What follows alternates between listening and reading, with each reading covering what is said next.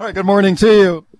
This is Mike Smith, and we start today with the calls for mandatory masks and vaccinations at UBC. Yesterday, the UBC Faculty Association president sent a letter to the president of the university calling for a mask mandate, make face masks mandatory in all indoor public spaces on campus. And this is the big one, mandatory COVID vaccinations for all UBC students and staff. The pressure rising on the university administration here. Okay, let's discuss now with my guest, Dr. Sylvia Fuller, professor in the Department of Sociology at UBC, and I'm very pleased to welcome her to the show. Professor Fuller, thank you for coming on today. Thanks for having me. Okay, Professor Fuller, I noticed on Twitter yesterday you congratulated the UBC Faculty Association for their leadership here, so you're applauding them and their moves. Can you tell me your concerns here? Well, my concerns are that the plan that we have in place for UBC is essentially no plan. It's based on the assumption that we can just go back to a state of normalcy that the current situation just doesn't merit. So UBC, universities in general, these are a context where we have lots of people together in indoor spaces, crowded indoor spaces for prolonged periods of time. And so these are situations where we know that are the most risky with respect to the virus being transmitted. And yet we have no protections around requiring masks. We have no protections around requiring vaccinations. And this makes it incredibly risky for everybody, but especially for people who are at higher risk of being seriously harmed if they contract COVID-19 and for whom vaccinations aren't as effective. And there are substantial numbers of our campus community who are in that group. So I'm really concerned that we are putting people at risk, especially vulnerable people. Okay, what do you think of the response from the university administration on this so far? You mentioned that there doesn't seem to be a plan, and the letter from the UBC Faculty Association president yesterday pointed out that there hasn't been a public risk analysis done for the university campuses, especially in the face of these rising case counts of this Delta variant. Do you think the university has just sort of failed to respond to this right now? So I think the university administrators, to be fair, are in a difficult position. So they're clearly under pressure not to impose stricter measures than the public health office is advising. And so far, the public health office is advising us essentially to do nothing. So I do feel for them. And I'm sure that, our president and other administrators are genuinely concerned with the well-being of the campus community. But I do think that UBC can take more robust measures to protect the health of the community than they are doing. We did it before in implementing an indoor mask mandate at UBC before this was required. And I really do think that our leadership needs to step up and go beyond and push back, because their responsibility ultimately is to the campus community to create a situation where folks are able to participate in the campus community and not be have that condition of participation be at severe risk to their health, especially, again, for those who are most vulnerable. Right. Speaking to UBC Professor Sylvia Fuller, you mentioned that the university appears to be under pressure here not to bring in tougher restrictions. Where is that pressure coming from, do you think? So that pressure is coming from the Ministry of Advanced Education, I assume, who sent a mandate letter to UBC previously, basically exhorting them not to go beyond what the Public Health Office is requiring for their basic minimum standards. Now, I don't know. I'm not party to those conversations, what exactly is going on. I know that the Association of Administrative and Professional Staff at UBC has filed Freedom of Information request to see that correspondence. Right. But certainly I think that this is pressure that is coming from the government, from what we can see. But UBC also has the ability to push back. And I do think that they are able to push back and that they should be going further than what they are. And, I want to say, too, here that, it's one thing for me to speak out because I am in a relatively safe position at UBC. I am a tenured professor. I'm far enough along in my career that I'm not particularly worried about speaking out. And I'm not as worried about possibly having to have, special accommodations for my own circumstances, because I live with someone who's highly immunocompromised. So if I get a breakthrough infection from, somebody who's not vaccinated or not vaccinated and has COVID and spreads it around, I can kill my partner. So that's a really scary situation for me to be in. But I can advocate for that. But there's lots of folks who are in more precarious positions at UBC, sessional instructors, people on temporary contracts, who may not feel that they can even speak up. So I think that we really need to have that responsibility for everybody on campus, and really especially for the people who just cannot safely and effectively be part of campus life without stronger protection. Last question for you, Professor. There's a debate around these issues all across the country and really all around the world in many cases on how far to go with these sort of vaccine mandates and vaccine passports and what rules should be brought in. And it often gets down to a civil liberties argument, like how far should a university administration or a government go in saying to people, you must get this vaccine, you must put this vaccine into your body. Like, what do you think of that argument that it's just going too far on people's personal liberties and freedoms? So people can make the choice to not get vaccinated. That is their choice, and certainly I think that they should have that freedom to make that choice for themselves. But that doesn't entitle them to have free access to not having the consequences of that choice. I'm sorry, I'm not putting this very well, but your choice to not get vaccinated puts other people at risk. And when that's the situation, you should not have that freedom to not get vaccinated override your responsibility to the broader community. You don't want to get vaccinated, that's fine, that's your choice, but that doesn't mean that you have the right to come on campus and put other people at risk. Okay, we'll see where it goes. For sure, the pressure is rising here. Thanks a lot for coming on this morning. Thanks for having me. All right, welcome back to the show as we continue discussing the calls for mandatory masks and vaccinations on the campus at UBC. The pressure rising on the university administration here. It's interesting to look at the trend here at other universities and colleges, especially south of the border in the United States, where hundreds of colleges and universities there have brought in mandatory vaccination rules. In Canada, we've seen a much smaller number go in this direction. Notably, Seneca College in Toronto is the first post-secondary institution in our country to bring in a mandatory vaccination rule. Could UBC do the same? The pressure is certainly rising here. You've got the Faculty Association at the university yesterday issuing a public letter to the university president calling for mandatory masks, mandatory vaccinations on campus. Phone me on it. Tell me what you think. 604-280-9898 is the number to call. Star 9898. Toll free on your cell. The list of groups that are calling for this at UBC getting longer. You got the Faculty Association yesterday. Earlier, we had the Students' Union at UBC also calling for mandatory masks, mandatory vaccines for students and residents. Also, the union representing university staff had been calling for stricter safety measures at the university in advance of students returning to in-person classes this fall. The pressure rising for sure. Do we have Anna Bree? We do. Okay, my next guest is Anna Bree Fairweather, Executive Director of the Confederation of University Faculty Associations of BC. Hi. Hi, how are you? I'm great. Thanks a lot for coming on. What are your thoughts on this right now? I think our biggest emphasis is that institutions have the autonomy to make these decisions, and they ought to be allowed to implement measures that are in addition to what the Provincial Health Office has implemented or dictated for September 7th start of semesters. Yeah, and your association, you filed a Freedom of Information request, right? Because you're looking for more. You want some sort of a guarantee that the university can do this. They can go beyond the minimum safety standards that's been mandated by the province. We have asked the minister to affirm that institutions have the autonomy, and they do under the acts that govern them, and they are autonomous from government. Institutions are through their boards of governors. But one of the hardest things is being behind the scenes. There have been directives given to the institutions not to implement measures that go above what is going to be in place for us as a province on September 7th. Wow. Why would they do that?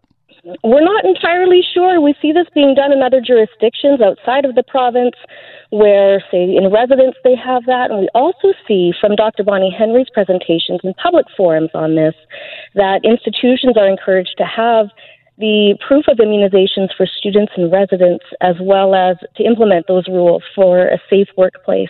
But for some reason, from within the ministry, those directions are going in contradiction to what Dr. Bonnie Henry has even said. Wow. Okay, that's interesting. Do you think there should be mandatory vaccines on campus? I think that the institutions and the faculty and staff and students in consultation with each other are probably the best ones to determine that. But it might not be a one-size-fits-all across the province.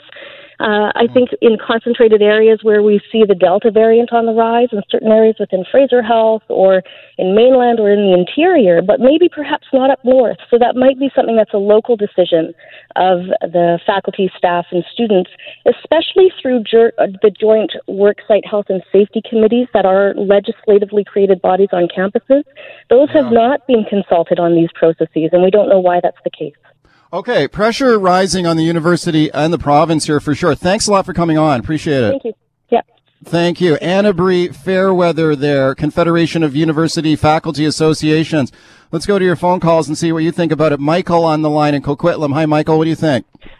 Hi. Well, universities already have a bunch of admissions requirements. I say if you've fallen for the hucksters selling you anti-vaccine hysteria and you don't get a vaccine, you failed the test. You're not smart enough to be a part of the academic community. Okay, so you think go ahead and bring in the mandatory rule? Yeah, of course. Yeah. Why not? Okay, Michael, thanks for the call. Susan in Vancouver. Hi, Susan. What do you think? Hi there. Hi, what do you think? So I am a 20-year staff member, 20-plus year staff member at the university, and I just want to applaud the Faculty Association for sending that letter because the plan has been extremely vague to faculty, staff, and students on campus.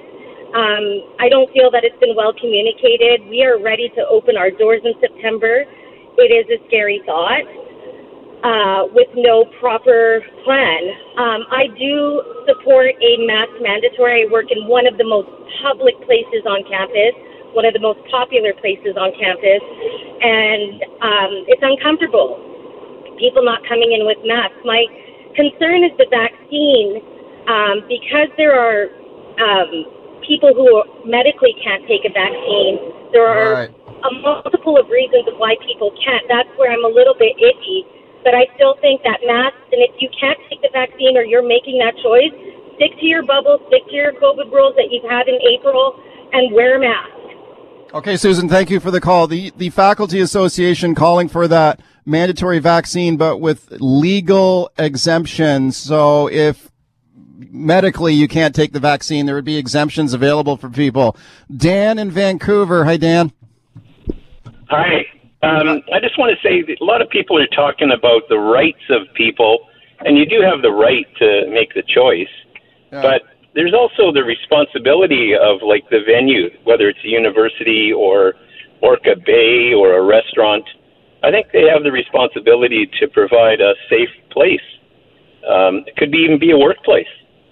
And if somebody wants to come and spread it around because they've made that choice, then too bad. Go somewhere else. We've certainly seen that trend. Thank you for the call. We've seen private companies bring in rules like this. We've seen universities and colleges do it to a limited degree in Canada. It'll probably get tested in front of the courts, but there's a growing body of law that in the face of a pandemic and a health emergency, that individual institutions and organizations can bring in rules like this. We'll see. Mel in Vancouver. Hi, Mel. What do you think? I actually have worked at UBC for 17 plus years now. And the one thing I have noticed, and this has nothing to do with UBC, but just in general, is the pure pressure, the volume of pure pressure of unrealistic expectations when people are living in fear. And when you live in fear, you don't think properly. The thought process is very limited because of the heightened fear. UBC, I'm under the student portfolio, so I deal exclusively with students. And UBC has been on top of things, has been respectful. In my work environment, even though masks are recommended, we still all wear masks. We have the hand sanitizer. In the end, it's people's decision whether they choose to take the vax or not. This is still considered in clinical trials till 2023. So in reality, it's still open for negotiations on whether you want to take it or not. Making rash decisions and not feeling comfortable with the outcome, there's no turning back once you've taken it. So you can't put pressure on students when they already have the pressure of attending university and the extreme volume of stress that they're going to be enduring. And to throw this on top of them is unrealistic. Okay, Mel, thanks for the call. Appreciate you calling in. We have both sides of it there. All right, welcome back to the show. Let's talk about the latest bombshell report out yesterday from the International Panel on Climate Change. Now, hundreds of scientists involved in this United Nations report, thousands of studies. The conclusion, climate change is real. It's caused by human activity, notably the burning of fossil fuels, and it's getting worse. I've got former Green Party leader Andrew Weaver standing by. He's a former lead author with this panel.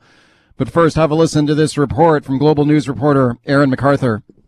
From forest fires to heat waves, even flooding, extreme weather isn't hypothetical anymore. Climate change is here, and humans are responsible. Basically, the path we're on now is one that threatens all of the systems that sustain us. For the first time, scientists from around the world have spoken in plain language. The Earth is hotter now than at any time in the last 125,000 years. Since the Industrial Revolution, the planet's mean temperature has increased 1.1 degrees Celsius. And without drastic action across the globe, it's only going to get hotter. Scientists predict another 1.5 degrees in the coming decades. Our future and the severity of the climate crisis that we're seeing is not a matter of chance. Our future especially will be determined by the choices we make now. Okay, that report from Global News. Let's discuss now with my guest, Andrew Weaver. He's the former leader of the BC Green Party, and I'm pleased to welcome him back to the show. Andrew, thanks a lot for coming on. Pleasure. Thanks for having me. Andrew, you were formerly involved with the IPCC, of course, former lead author, researcher there, part of the panel that won the Nobel Prize. When did you first get involved with that panel? Oh, well, I guess I started getting involved writing the second assessment in the early 1990s. So I was a lead author in the second assessment, the third assessment, the fourth assessment, and the fifth assessment, which was published in 2013. So basically, my entire career, I've been working in the field of climate and being involved in the IPCC. Not this last one, for obvious reasons. I was in the legislature. Right. What did you think of this latest report? Honestly, one of the reasons why I left, in some sense, I'm back now in the climate science, working in that area to try to get into facilitate policy change in BC was precisely because year after year, we're putting out these reports. They're basically saying each one says whatever the thing said in the previous one with greater certainty. So the way I like to summarize it, it's just more of the same with greater certainty. I mean, I guess these are important every now and again, but the reality is, if we don't need another report to tell us what the problem is, what we need is public policy to deal with it if, as a society, we choose to. So I certainly hope we do. There are positive indications that we are in some jurisdictions, nationally and in BC. And let's just hope that we continue that path. Okay, what would you say to people who say that every time these reports come out, it's sort of the same warning to the world, but as you mentioned, it's been going on for over 20 years with your involvement in it. So at some point, it seems like every report that comes out says the clock is ticking, we're reaching a tipping point, but we've been hearing these reports for 20 years. I mean, is it too late to do something about it?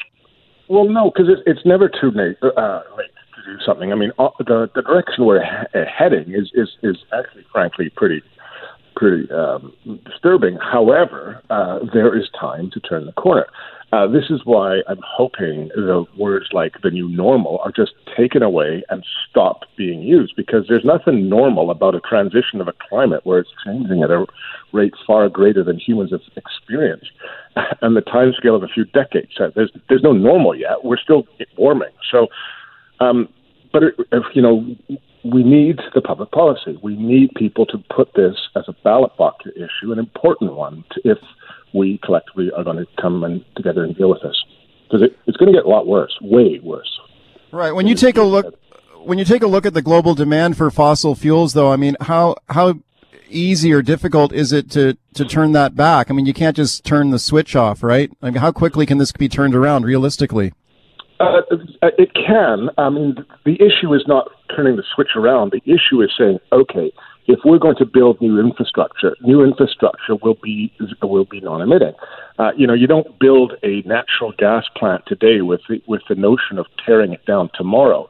We should simply not be constructing new fossil fuel infrastructure, because doing so is entirely inconsistent with the actual agreements that international policymakers have made with respect to trying to keep warming below 2 degrees. Because as I say, you build new stuff, it lasts for a long time.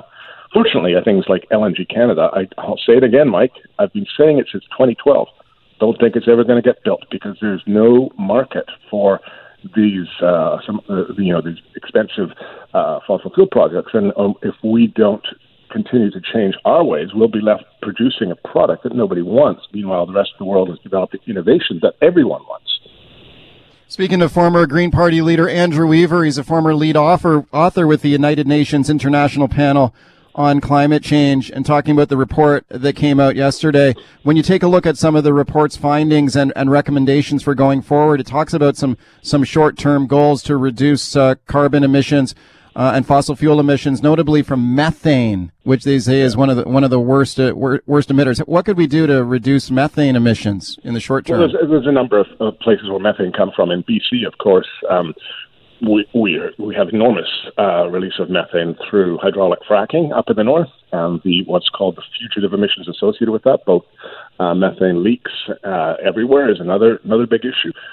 In terms of agricultural products, you can actually turn agricultural waste into what's called renewable methane. So there are means and ways of actually harvesting agricultural methane, and as well as landfill methane as well. So it's right. Methane released to the atmosphere, one could view as unburnt energy. Methane that would otherwise just be used for something else.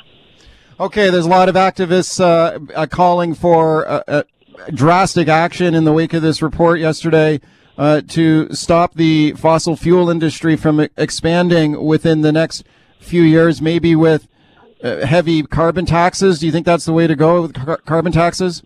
Well, I don't think it's only activists calling for this, Mike. I think it's like when I was looking at Greta Thunberg, I was thinking like there's an entire movement globally saying, hang on, this is our future, and we'd like you to remember that when you're making your decisions today, and not only think about how you can get reelected in 4 years by doing something really kitschy that's great politics but poor public policy, and there's lots of examples of that around in BC. So I do think that there is the pressure there. I do think that voters will have to listen, and I think what we've done, you've seen that change in Canada most recently, and I'll say that since December 2020 was when the federal government finally put out a climate plan that was substantive and actually, I would say, innovative and leading. But it's taken again. We were talking about the Kyoto Protocol back in the 1990s, of which nobody remembers. But in fact, the globe did meet its targets there. No thanks to Canada, but thanks to a place like England. So we can do stuff. People want to do stuff. So let's do stuff. And in doing that, we actually facilitate innovation and prosperity. Okay. Speaking of Greta Thunberg, I got a short clip here of her reacting to this report yesterday. Let's have a listen and get your thoughts. Greta Thunberg here. This report doesn't tell us what to do. It doesn't say you have to do this and then you have to do this. It doesn't provide us with such solutions or tell us that you need to do this. And that's up for us. We are the ones who need to take the decisions, and we are the ones who need to be brave and ask the difficult questions. Your thoughts, Andrew Weaver? Well, it's not quite fair to say that this report doesn't provide the solutions, because, as you know, the IPCC reports come out. There's 3 massive volumes that come out. This is the first one, which is basically talking about the underlying science. The next one will come out with basically impacts and adaptation, how how climate change will affect us or is affecting us and what we can do to adapt. And the third one is the solutions one, the policy options, the solutions, discussing energy alternatives. That's where you're going to get a lot of the solutions focus. So, but you're right. I mean, ultimately, this is things that, I know very well from politics, like Site C, the classic example. It's not a ballot box question. People have been really upset about Site C. When push comes to shove, it's actually not a ballot box question. Climate change needs to be a ballot box question. All parties have good people who can advocate within their caucuses for it. And to me, until such time it is a ballot box question, we're not going to deal with it as well in our first past the post systems. How do you respond to the argument that you have people say climate change is real. I'm not a climate change denier, but I do think there's alarmism. It's too late to stop it. We can mitigate it instead. Bjorn Lomborg, you've heard of this guy, Bjorn Lomborg?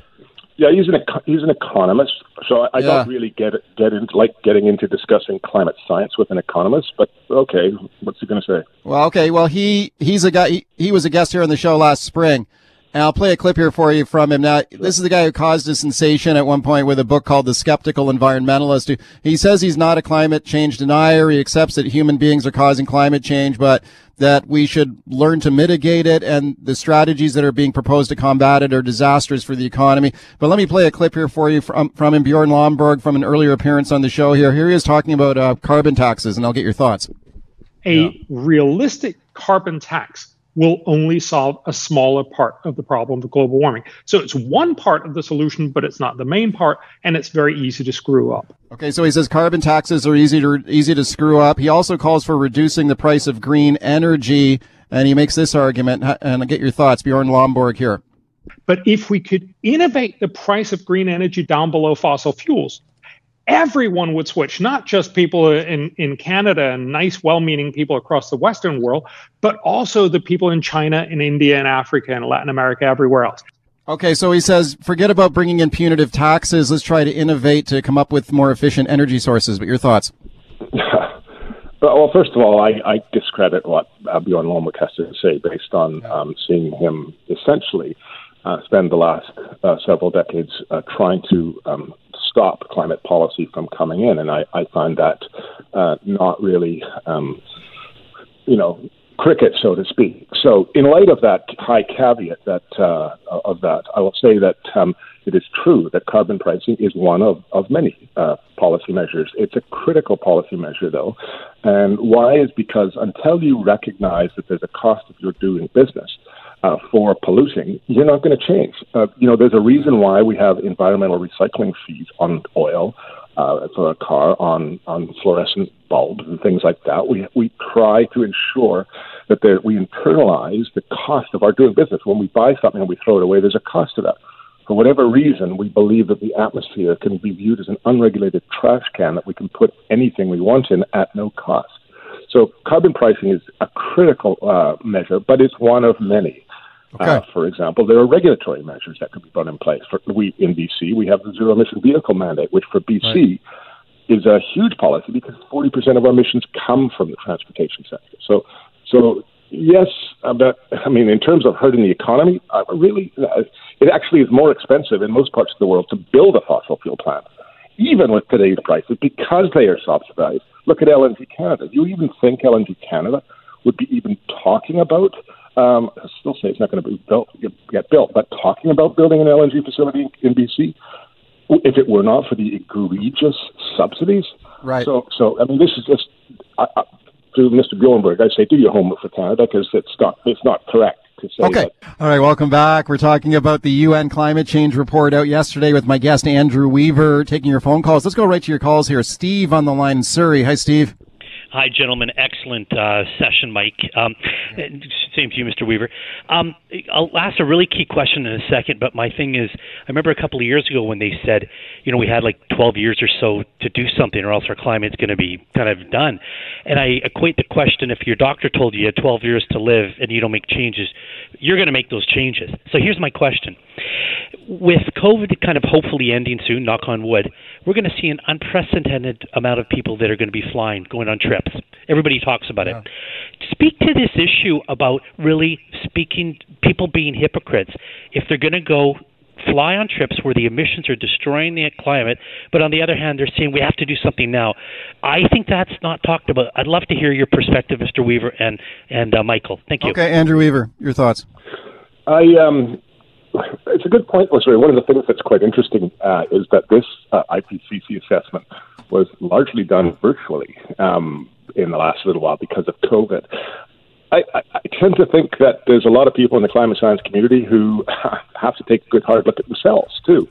You can be doing what you want, and then you're driving to work in your 8-cylinder SUV and then zooming around the world, going to meetings and conferences. So leadership is important.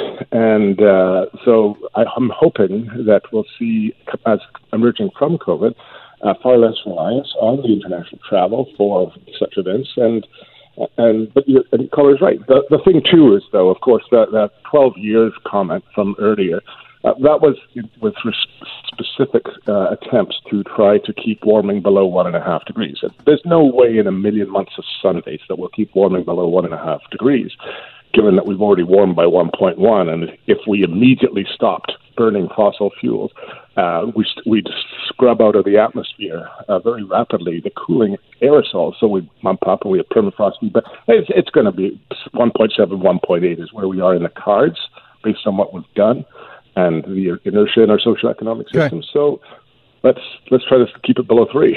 Okay, Andrew, we'll just have to have you back because we have more calls that we simply can't get to at this time. But I appreciate your time today. Thank you for coming on. A pleasure. Thank you for having me.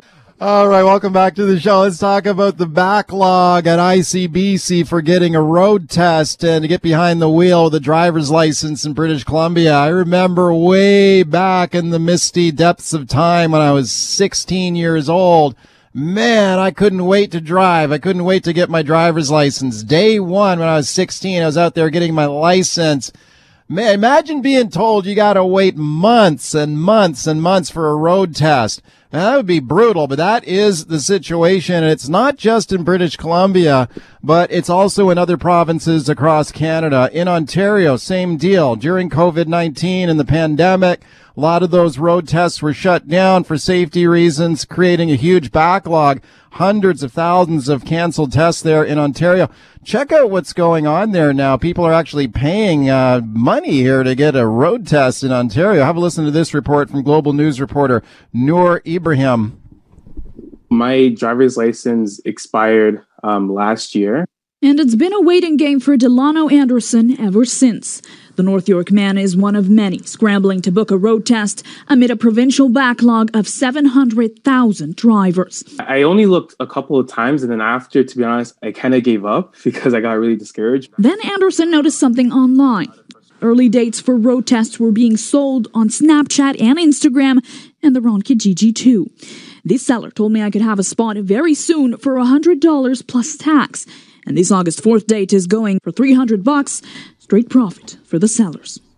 Oh my goodness. Okay, so they're actually scalping road tests in Ontario where there's a huge backlog there because of the pandemic. Got a backlog here in BC too. Let's get an update now from my guest, Steve Wallace, owner of Wallace Driving School. And I'm pleased to welcome him back to the show. Hey, Steve.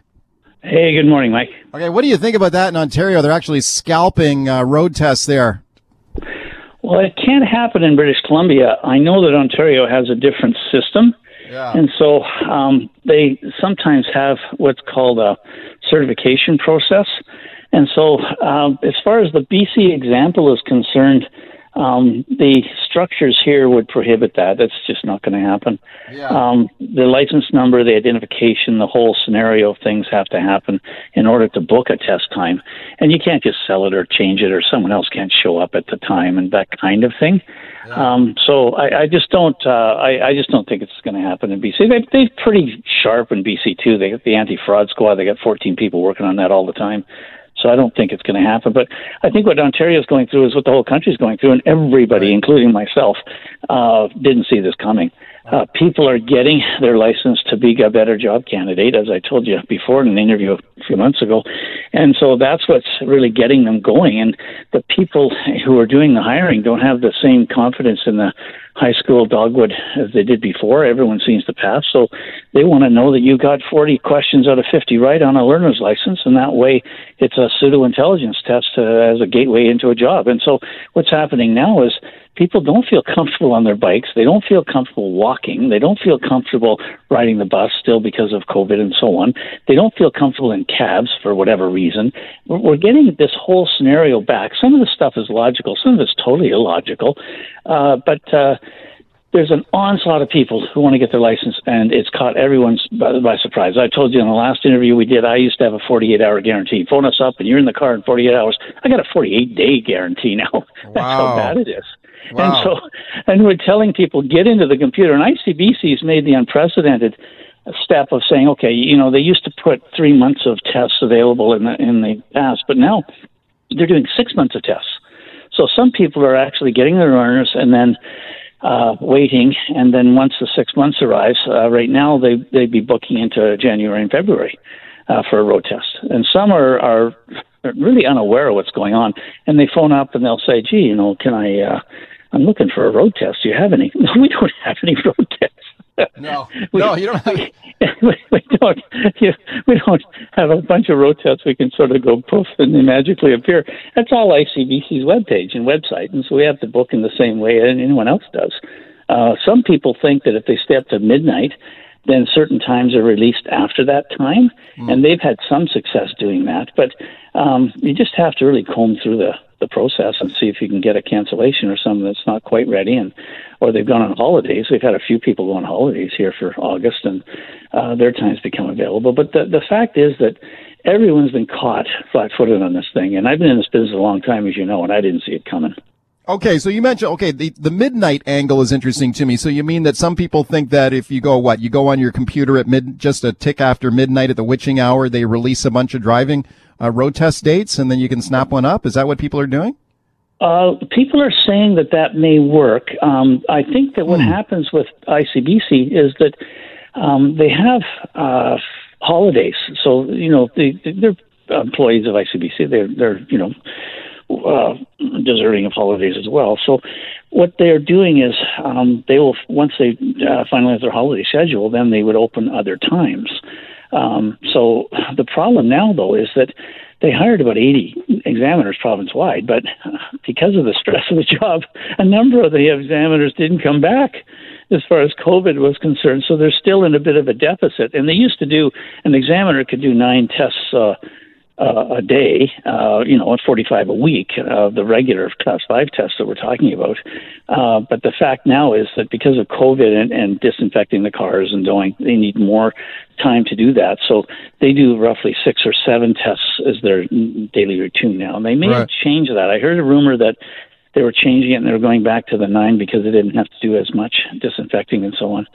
And to try to hasten the process, too. I mean, we try to disinfect all of our cars and have them waiting there, so when the examiner comes out, we can say, hey, listen, we've wiped it all down, you're ready to go, and they're not wasting any time. What is the impact on people when they're forced to wait that long for a road test? I mean, I spoke to a young guy earlier this year who actually had to quit his job as a carpenter because he just could not afford to wait for months to get his trucker's license to drive his truck. So he actually cost him his job. Are you hearing any stories like that?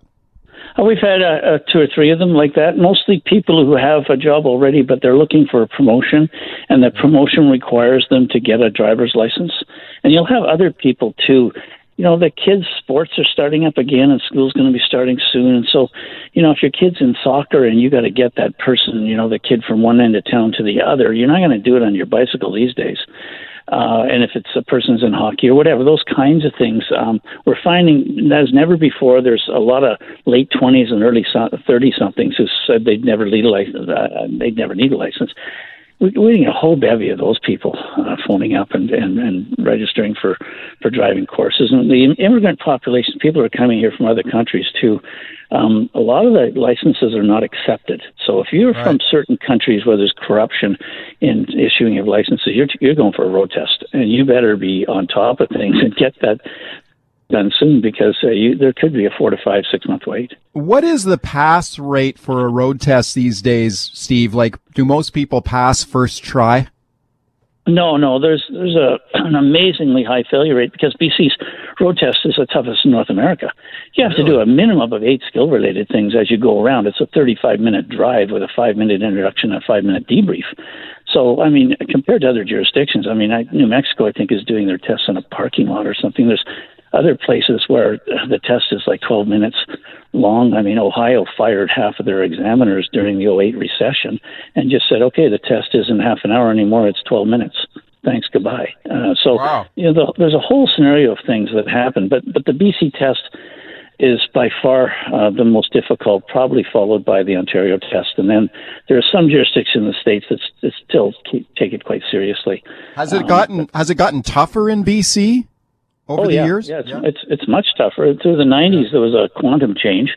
And then in the 2000s, there was another quantum change. So, but the result is that, Mike, there were fewer than 300 people killed in car crashes last year. I mean, so when you take a look at the stats, some are saying because of COVID and so on, but the fact is that over the years, the crash rate and the death rate has been reduced by more than half. Wow. And so whatever they're doing with seatbelts and airbags and other things in cars and so on is adding to the reduction in the number of deaths on the road. All right, welcome back to the show. Talking about the backlog for ICBC road tests in the province. You've been waiting to get a road test? Call me on the open line. Tell me what your test was like. Did you find the test difficult? 604-280-9898 is the number. Star 9898 on your cell. Steve Wallace is my guest. Let's go to your calls. Mark in Kelowna. Hi, Mark. Taking my call. Sure. Just maybe an unrelated question, or maybe related. Why do we have interprovincial driving licenses? Why don't we have one license, just like we have a passport for the country? When the Confederation was completed, the responsibility for these kinds of activities fell to the provinces. So there's a division of rules and regulations. So it's in the Constitution that we have. This is a provincial matter, not a federal. Yeah, do you find that are the road tests, do they vary in difficulty and from province to province, Steve? Yeah, there is it's not a big difference, but it is a significant difference. If you were taking your test, let's say, in the Yukon, would be quite different from taking it in New Brunswick. Let's go to Steve on the line in Delta. Hi, Steve. Hi. Okay, now, after driving for 28 years without an accident or even a speeding ticket, because the doctor puts head injury, my license has been toast for the last 9.5 years, and I cannot get a road test unless and until I pass this bogus, and I mean bogus, functional driving evaluation, this neurological testing, which proves virtually nothing as far as road safety goes, nothing at all. And that test has failed me 3 times. And one lawyer, word for he said, it's a test designed to make people fail, and that's exactly what it is. Wow. Okay. So Steve, you suffered a head injury and they took your license away. Is that what happened? Basically, yes. Wow. Okay. I can really sympathize with you. I am totally opposed to those tests they're giving. It's called the SMART MD test. I gave that test to my 14 instructors, and 7 of them failed. The test is fallacious. It makes no sense whatsoever. And as far as I'm concerned, it's only the doctor that will actually tell you that you are fit to take the test and you're fit to attempt to qualify. But the superintendent of motor vehicles is right off base on this one. I've been arguing with that position for many, many years. This is not right. Well, who makes the call that you're required to get this test? Like if you've had a head injury like Steve here. It has nothing to do with ICBC. ICBC is just the testing agent. It's a superintendent of motor vehicles. Okay, that's interesting. Steve, I hope it eventually works out for you there. Star 9898 is the number to call on your cell. Leslie in Burnaby, hi. Hi, I got a question to ask. I learned to drive almost 58 years ago. When you're driving, we were told you cannot do a U-turn in the middle of the block. Now, I live on a corner. I see all these schools going by teaching the young people to learn to drive, and they're making them do a U-turn in the middle of the block. The stop sign was 15 feet behind them. In front of them is my driveway, about 20 feet, and then right after that, maybe another 7-8 feet, is the back lane. Okay, Steve, what's the rule on this? What they're doing is practicing for the test. The U-turn's on the test. The U-turn, 3-point turn, or 2-point turn. Now, you want to do it in a safe area. Most of the examiners are pretty sharp, and what they'll do is they'll do it at a cul-de-sac and count that as the U-turn. But you don't want to be having people do U-turns on dangerous roads, even though that it is legal to do. But the fact is, it's on the road test. What is the most difficult skill you got to perform in the test? The most difficult, everyone thinks it's parallel parking. That isn't it. At the end of the test, you're going to have to back in between two other vehicles on the lot. And that generally is the litmus test. And more people fail doing that than for any other reason that we teach. There are some nickel-dime things that happen, like some people don't come to a complete stop at that intersection. On a couple of occasions, they'll fail for that. If you go 34 in a 30, whether school or playground zone, that's a fail. But the most difficult thing that people have to do is to back in between two vehicles at the end of the test, and that results in most of the actual structural and car control failures. Let's go to Christy on the open line in Vancouver. Hi, Christy. Hi there. Hi. I think the test should be hard. I think it's a great idea. Both my sons initially failed the test, and I took the younger one out to Abbotsford to take his test, where he finally passed. I also think, why aren't they testing people's hearing in addition to their sight? I know so many older people who can't hear when you honk at them or when they're being honked at.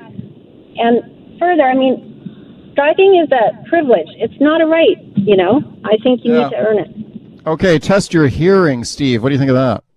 They've done studies, and I know this sounds odd, but everyone should have their hearing tested, and hearing aids should be mandatory for people that have hearing impairment. The odd thing is deaf people have an exemplary low crash rate. They're safer than the average population. And so that is a bit of a mystery, but that's a fact. Steve, thanks for coming on today. What's the website? It's WallaceDrivingSchool.com.